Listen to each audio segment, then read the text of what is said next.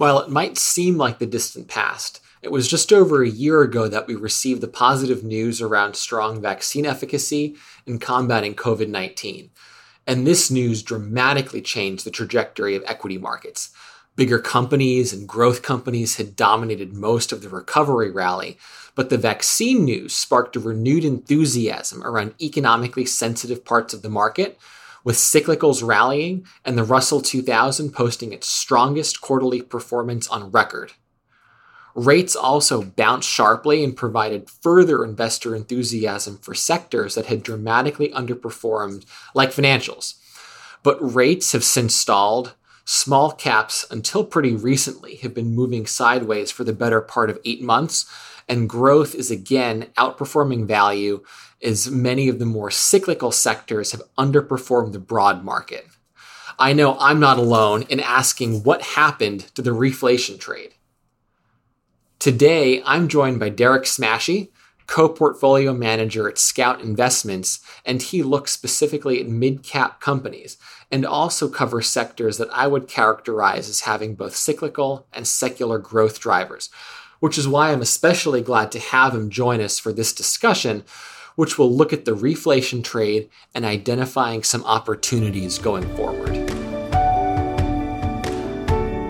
This is Markets in Focus from Carillon Tower Advisors. I'm your host, Matt Orton. Join me and my colleagues as we discuss the latest trends and developments driving the markets.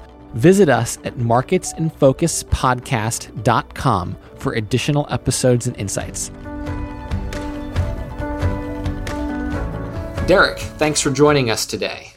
Hey, Matt. Thanks for having me. Of course. And going back to my opening remarks, maybe a great place to start is to get your thoughts on the current state of the reflation trade. We've seen some mixed economic signals and some data, and we've seen inflationary pressures that might not be so transitory. So given that the backdrop, I would say, is a little bit less clear than it was at the beginning of the year, doesn't it make sense that we've seen the reflation trade lag a bit? And do you think there are still legs for it to outperform heading into 2022? Yeah, that's the big question, right? So there are multiple doors that we could go through as we enter the new year, one of which is the reflation trade resumes its leadership that we saw in the fourth quarter of 2020 into early 2021. The other is what we've seen more recently over the last couple of quarters, which is growth just continues to do well. One thing that isn't as widely considered, but I think we need to factor in is what happens if, the Fed tightening and just the lack of stimulus relative to what we saw during 2020 and early 2021. What if that leads to a little bit of a slowdown and perhaps there you may need to get more defensive or you may need to focus more on quality. So there are a lot of different options. Clearly, to the extent that you can get that call right, I think that's really going to drive performance into the next year. But just stepping back, I think big picture is we're arguably in uncharted territory here. There are a few historic parallels to the current environment.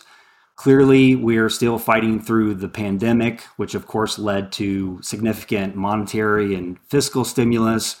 We're going through a bout of significant inflation. Looks like it's the highest inflation we've seen, judging by the CPI, in 30 years. And the other factor that's really interesting is this inflation looks more demand-driven instead of supply-driven. So if you look back to the 1970s, which perhaps would be a playbook, that seems that it was more driven by supply factors rather than demand, which stayed relatively stable through that time. Whereas now, because of all the stimulus and because people were locked up, they had to stay home, they were spending money on goods. And that created a lot of problems with the supply chain. And clearly we're still working through that. So in our opinion, this is sort of uncharted territory. So the question is, okay, where are we? And big picture, so longer term, we're sort of asking ourselves, are we in a new regime? Is this the start of something new? And internally, we talk about scarcity versus abundance. And these cycles can go 10, sometimes 15 years. And you tend to go back and forth, or another way to describe it would be like sort of a classic commodity cycle. So when you get into a situation where there's higher scarcity, commodities tend to do well. When commodity prices are heading lower, when there's so-called abundance, you tend to see growth stocks do well, rates tend to be lower. That's sort of a question that we're asking ourselves, is now that we're coming out of this pandemic and we're seeing a lack of supply with a lot of various commodities because of the lack of investment over the last 5+ years, are we entering a new regime, something maybe similar to what we saw in the early 2000s when we saw the ascendancy of China and all that incremental demand with things like oil, a lot of base metals, things like that. So that's the big picture question. But to answer your specific question on reflation and looking into 2022, while there aren't great parallels, we can clearly look back to what drove that trade in the fourth quarter of 2020 and into 2021. So if you look back all the way to the pandemic, clearly everything sold off in March of 2020. The Fed came in aggressively. The federal government, both in the US and outside the US, stimulated aggressively. So everything sort of bounced back, at least at first. But then it wasn't long, and we all realized that, look, this pandemic isn't going away anytime soon. So then the stocks that typically depend on a stronger economy, a so-called reopening, they just kind of lagged through the summer of 2020. The interest was more in growth stocks, companies that were going to benefit from digitization, benefit from people spending more time at home or maybe on their phones. They just sort of had more free time, right? Because you really couldn't travel, do things like that. So we saw those types of stocks work through the second and third quarter of last year. But then as we got into the fourth quarter, and it's really interesting how the mindset shifted along with the calendar. And frankly, we see that quite often. So as the calendar shifted in the fourth quarter, the market was starting to anticipate that we could get some positive vaccine news. There was room for the ISM manufacturing index to move higher. Of course, valuation spreads were really wide because growth had outperformed value significantly up until that point. Credit spreads were moving lower. And of course, there was this reopening trade yet ahead because we really hadn't reopened the economy into the fourth quarter of last year. And of course, things end up being even better than expected. The vaccine news that came out from Pfizer, the efficacy was a lot higher than we all expected, at well over 90%. That provided the initial surge for the reflation trade. We got past the presidential election. Anytime you can just check something off the box, it reduces uncertainty, sort of in many cases, regardless of the outcome. It's just the fact that you have a more certain environment that certainly supports the markets. So in addition to that, of course, Biden was able to easily pass a massive stimulus bill soon after he took office. There was just a lot of tailwinds at that point that drove that reflation trade in the fourth quarter and first quarter of 2021, which of course it eventually sputtered out. Who knows for sure why it sputtered out, but clearly one of the things that happened was interest rates moved significantly higher, and they were much wider in the US relative to other major countries. So we think that probably had an impact. The other thing, of course, is by the time we got into May or so of this year, the market really started to believe that the Fed was going to be extremely patient. They were calling inflation transitory. And the fact that there was a lot of liquidity that was going to remain in the market once again led to growth stocks starting to outperform. So here we are, almost exactly a year later from when the reflation trade started. So we have to ask ourselves, okay, where are things similar? Where are things different? Well, one area where it's similar is certainly in terms of valuation. So if you look at the total return of the Russell Growth Index versus the Russell Value Index, we are right back to the highs we saw a year ago. If you look at PEs, or price to earnings ratios of growth stocks versus value stocks, they're actually higher than they were a year ago. So you can certainly say, hey, from a valuation standpoint, it's supportive of this reflation trade. But if you look at the fundamental drivers, then it's not so clear to us. So, for example, the yield curve had plenty of room to move up. And in fact, the yield curve started climbing significantly in the fourth quarter. Now what we're seeing is yield curve flattening. If you look at credit spreads were relatively wide and there was room for them to narrow, which they did during that time period. Now credit spreads are at all-time lows, frankly. So there just isn't much room for them to go lower. And in fact, more recently, we've seen those credit spreads start to widen a bit. And then COVID, we're obviously a year past. We've had vaccines around for a long time.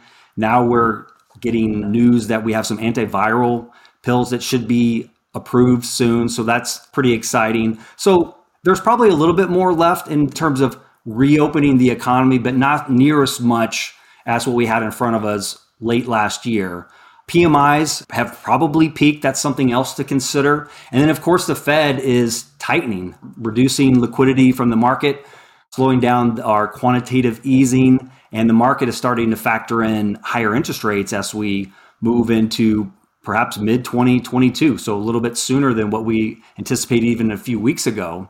So from a fundamental standpoint, I don't think the case is all that strong for a reflation trade. From a valuation standpoint, it is kind of interesting, and we could certainly see a little bit of a bounce in those types of stocks, which I would classify as probably energy, materials, certain financial stocks certainly fit the bill, and certain industrials, just to give some examples. So our thinking is you probably want to be selective at this point. There are pockets that we find really interesting that would fall into the reflation trade, but it's just too far into the cycle. The fundamentals really don't support it. So we would be more stock pickers right now rather than going all in on a reflation trade. Great. I appreciate all of that background and insight, Derek. And I think one thing that you mentioned before that I think fits into maybe another good discussion point is quality. You had mentioned quality, and we're finally starting to see more quality companies perform better. You talked about selectivity, which I fully agree that I think selection is going to be very important going forward.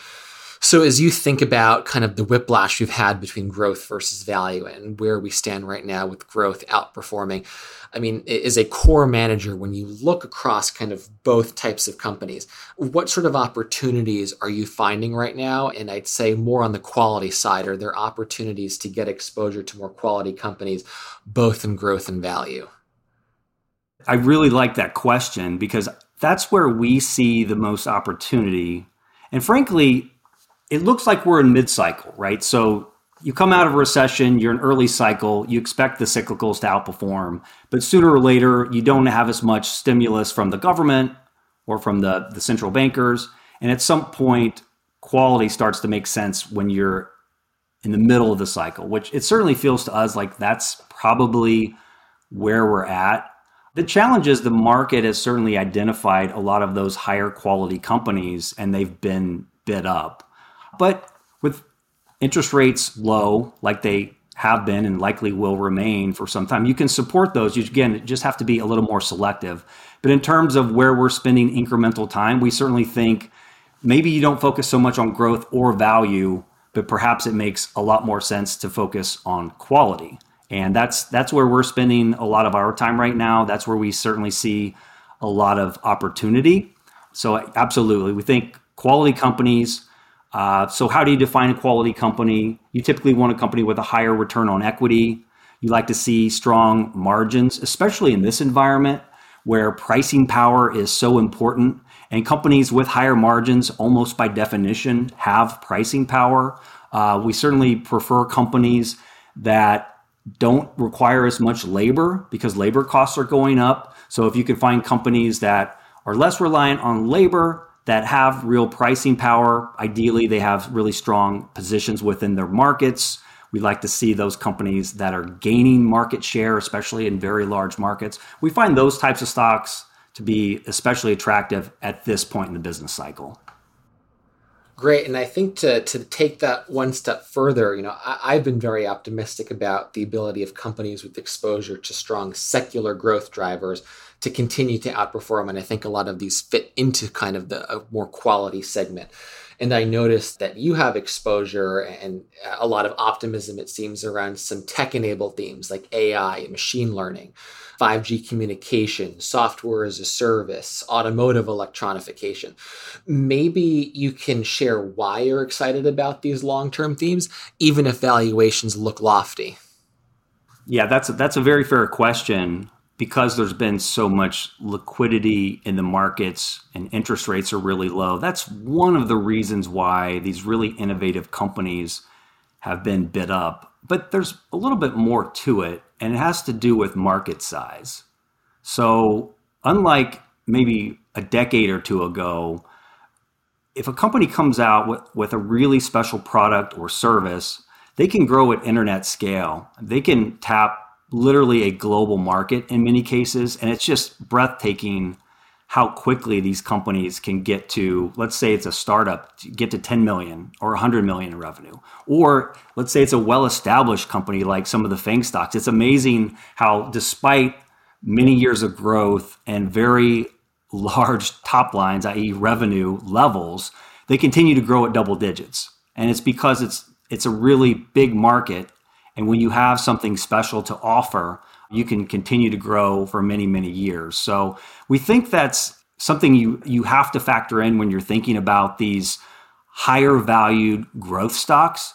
Oftentimes, not only factoring in the lower interest rates, but the fact that the growth can be sustainable for many, many years. I think that's something that near-term price to earning ratios or price to sales ratios may miss. So let's say that the market is baking in 30% growth, and then the typical sort of ruler analysis where, okay, the next year it's 25, the next year it's 20, and the models just gradually decline. Well, if you look at history for a lot of these companies, especially, the ones that are successful, the ones that are gaining market share and are in large markets, oftentimes what you see is they're able to sustain high growth rates, whether it be 30, 40%, whatever that top line growth is, for many more years than is typically anticipated. So that from a valuation standpoint, that's how you can get comfortable with owning those stocks. But setting that aside, the question on owning innovative companies, there's no question that if you're in my seat, I spend a lot of my time looking at technology stocks, and it's hard not to be optimistic if you pay attention to what's going on. Obviously, artificial intelligence is something a lot of people talk about. Web3 or cryptocurrency, blockchain technology, whatever you want to call it. One of the latest interesting terms that's been thrown around, I've been following this for several years now, but it's really coming to the mainstream, is this metaverse concept, right? So it's going to be a really interesting decade. I've heard people call it the roaring 20s. It's going to be really fun to see, what does everyday life look like New Year's Eve 2029, and just to see, how are we living our lives at that point? Because I think a lot is going to change over the next 10 years. But the question is, okay, that's really interesting from a technological standpoint, but okay, how do you invest?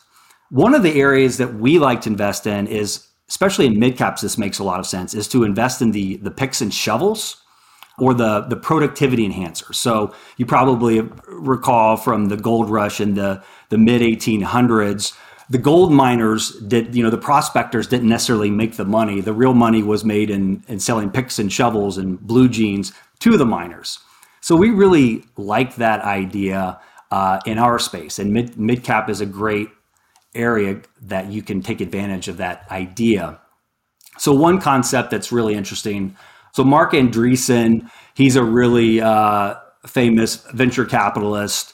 He invented the first web browser. And he wrote this article several years ago that was titled "Software is Going to Eat the World," essentially.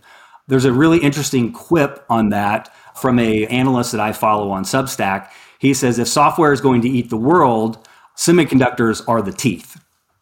So we really think semiconductors, from a long-term perspective, are a really interesting area to invest in. One area to do that, getting back to this picks and shovels idea, is in semi-cap equipment. So in that case, you're benefiting from the increased use of silicon in all areas of life. So whether it be electric vehicles, autonomous vehicles, obviously that's going to require a lot of computing power. Industrial automation, this metaverse concept, if we're all going to be spending some of our time in virtual or augmented reality, that's going to require a lot of computation. AI is especially interesting, or machine learning. There's a really interesting chart that's been making the rounds for a couple of years now. And if you look at the state-of-the-art natural language processing software, or this neural network, if you will, if you look at it back to the 1960s, it very much followed the trend of Moore's Law. Moore's Law says that basically every 2 years or so, you double the amount of computing power. And you saw that trend very steadily all the way until the early 2010s. So around 2012, 2013, there was this huge ramp in these natural language processing networks. And what happened is we realized how to actually make AI work, right? And use these neural networks, if you will, to enable that. Well, that requires a lot of computation power. So if Moore's Law was doubling every 2 years, these neural networks are doubling their parameters or their computational power every 3 to 4 months. Well, you can certainly imagine in an environment like that, you're sure going to need a lot of semiconductors. Now, you're still going to see cycles. We haven't repealed the business cycle. We haven't repealed the economic cycle. But if you look long term, if you look through those cycles, we think semiconductors are really interesting. We think semi-cap equipment companies specifically, they're the ones that provide the equipment to make the semiconductors, are really interesting, not only because of all the factors I just mentioned, but also because you're seeing capacity being added around the world. As it turns out, most of the leading edge semiconductors are produced in a little island right off the coast of China, Taiwan, of course. And for national security reasons, most politicians are coming around to the idea that that just doesn't make sense. So you could argue semis are sort of the new steel, where everyone needs to have their own native semiconductor capacity. So we think you're going to see a lot of capacity added in places like the United States and Europe and India and countries that, if something were to ever happen where we didn't have access to that production that comes from South Korea or that comes from Taiwan, we would still have the means of innovating and staying at the cutting edge. So if software is going to eat the world, semiconductors are the teeth. And that's an area that we think is sort of, that's the foundation, if you will, of all this innovation that we see over the next, decade plus. I love the analogy, Derek. And I think as you look at the semi space, given that we're talking about reflation, inflation, a natural question then is, given the supply chain issues that we're having, given some of the inflationary pressures we're seeing around labor, factories being shut down, how has that impacted some of the different parts of the semiconductor market? And how do you assess that impact going forward when you're picking potential investment opportunities for your portfolio? Yeah, it certainly had an impact. And some companies have done a better job than others of managing the challenges.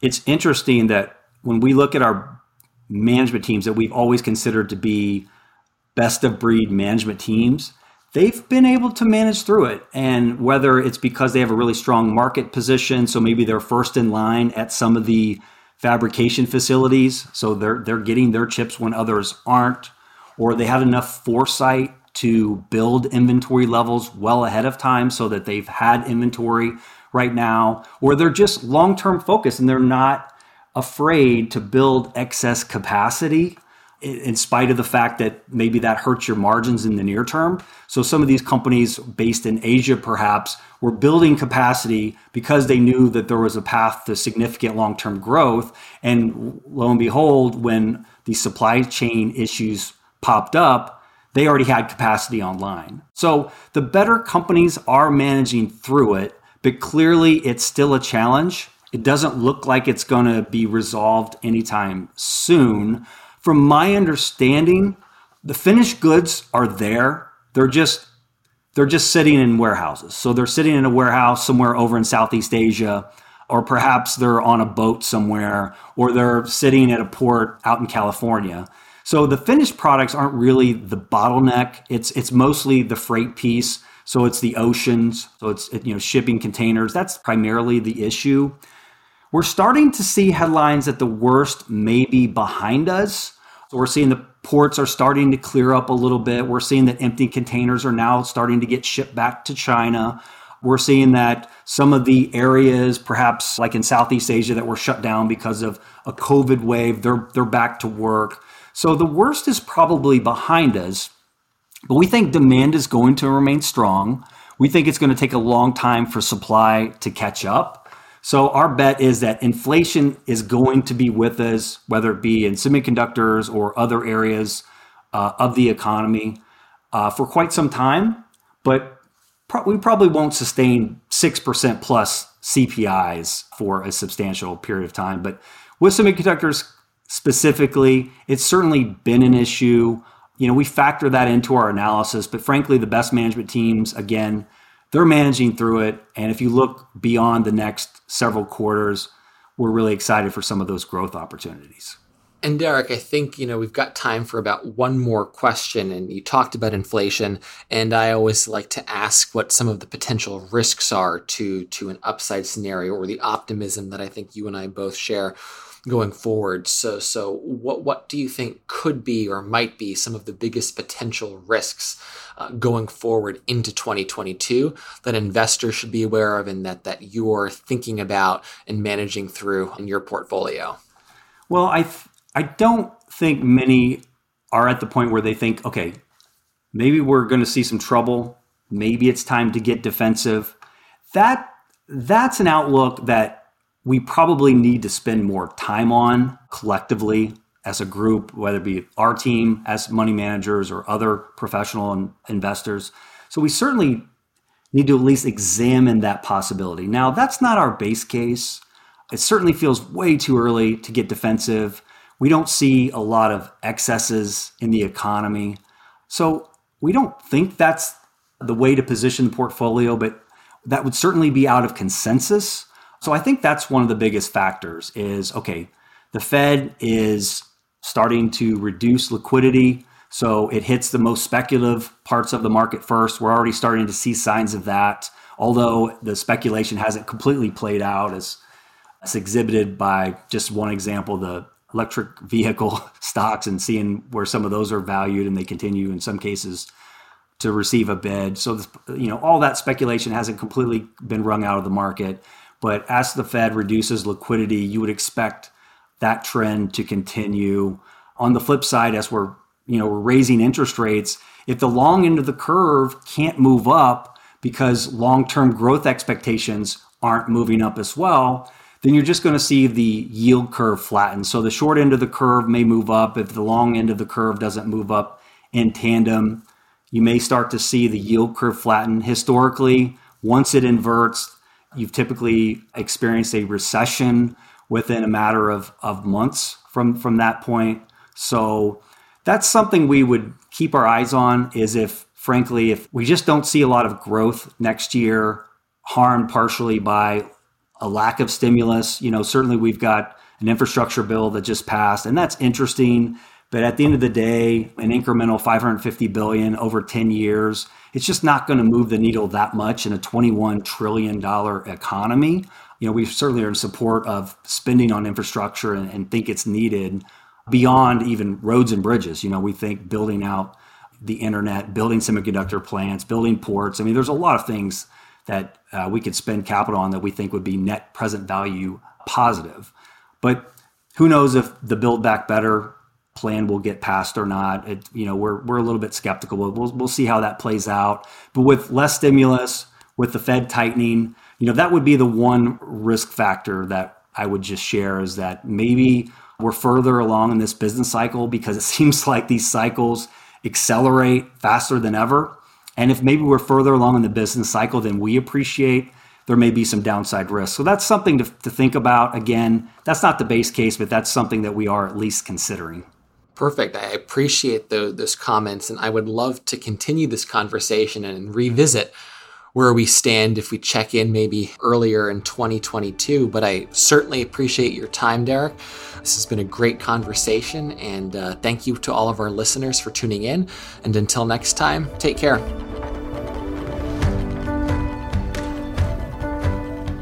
Thanks for listening to Markets in Focus from Carillon Tower Advisors. Please find additional episodes and market insights at marketsinfocuspodcast.com. You can also subscribe to our podcast on Apple Podcasts, Spotify, or your favorite podcast app. Until next time, I'm Matt Orton. Podcasts are for informational purposes only. This channel is not monitored by Carillon Tower Advisors.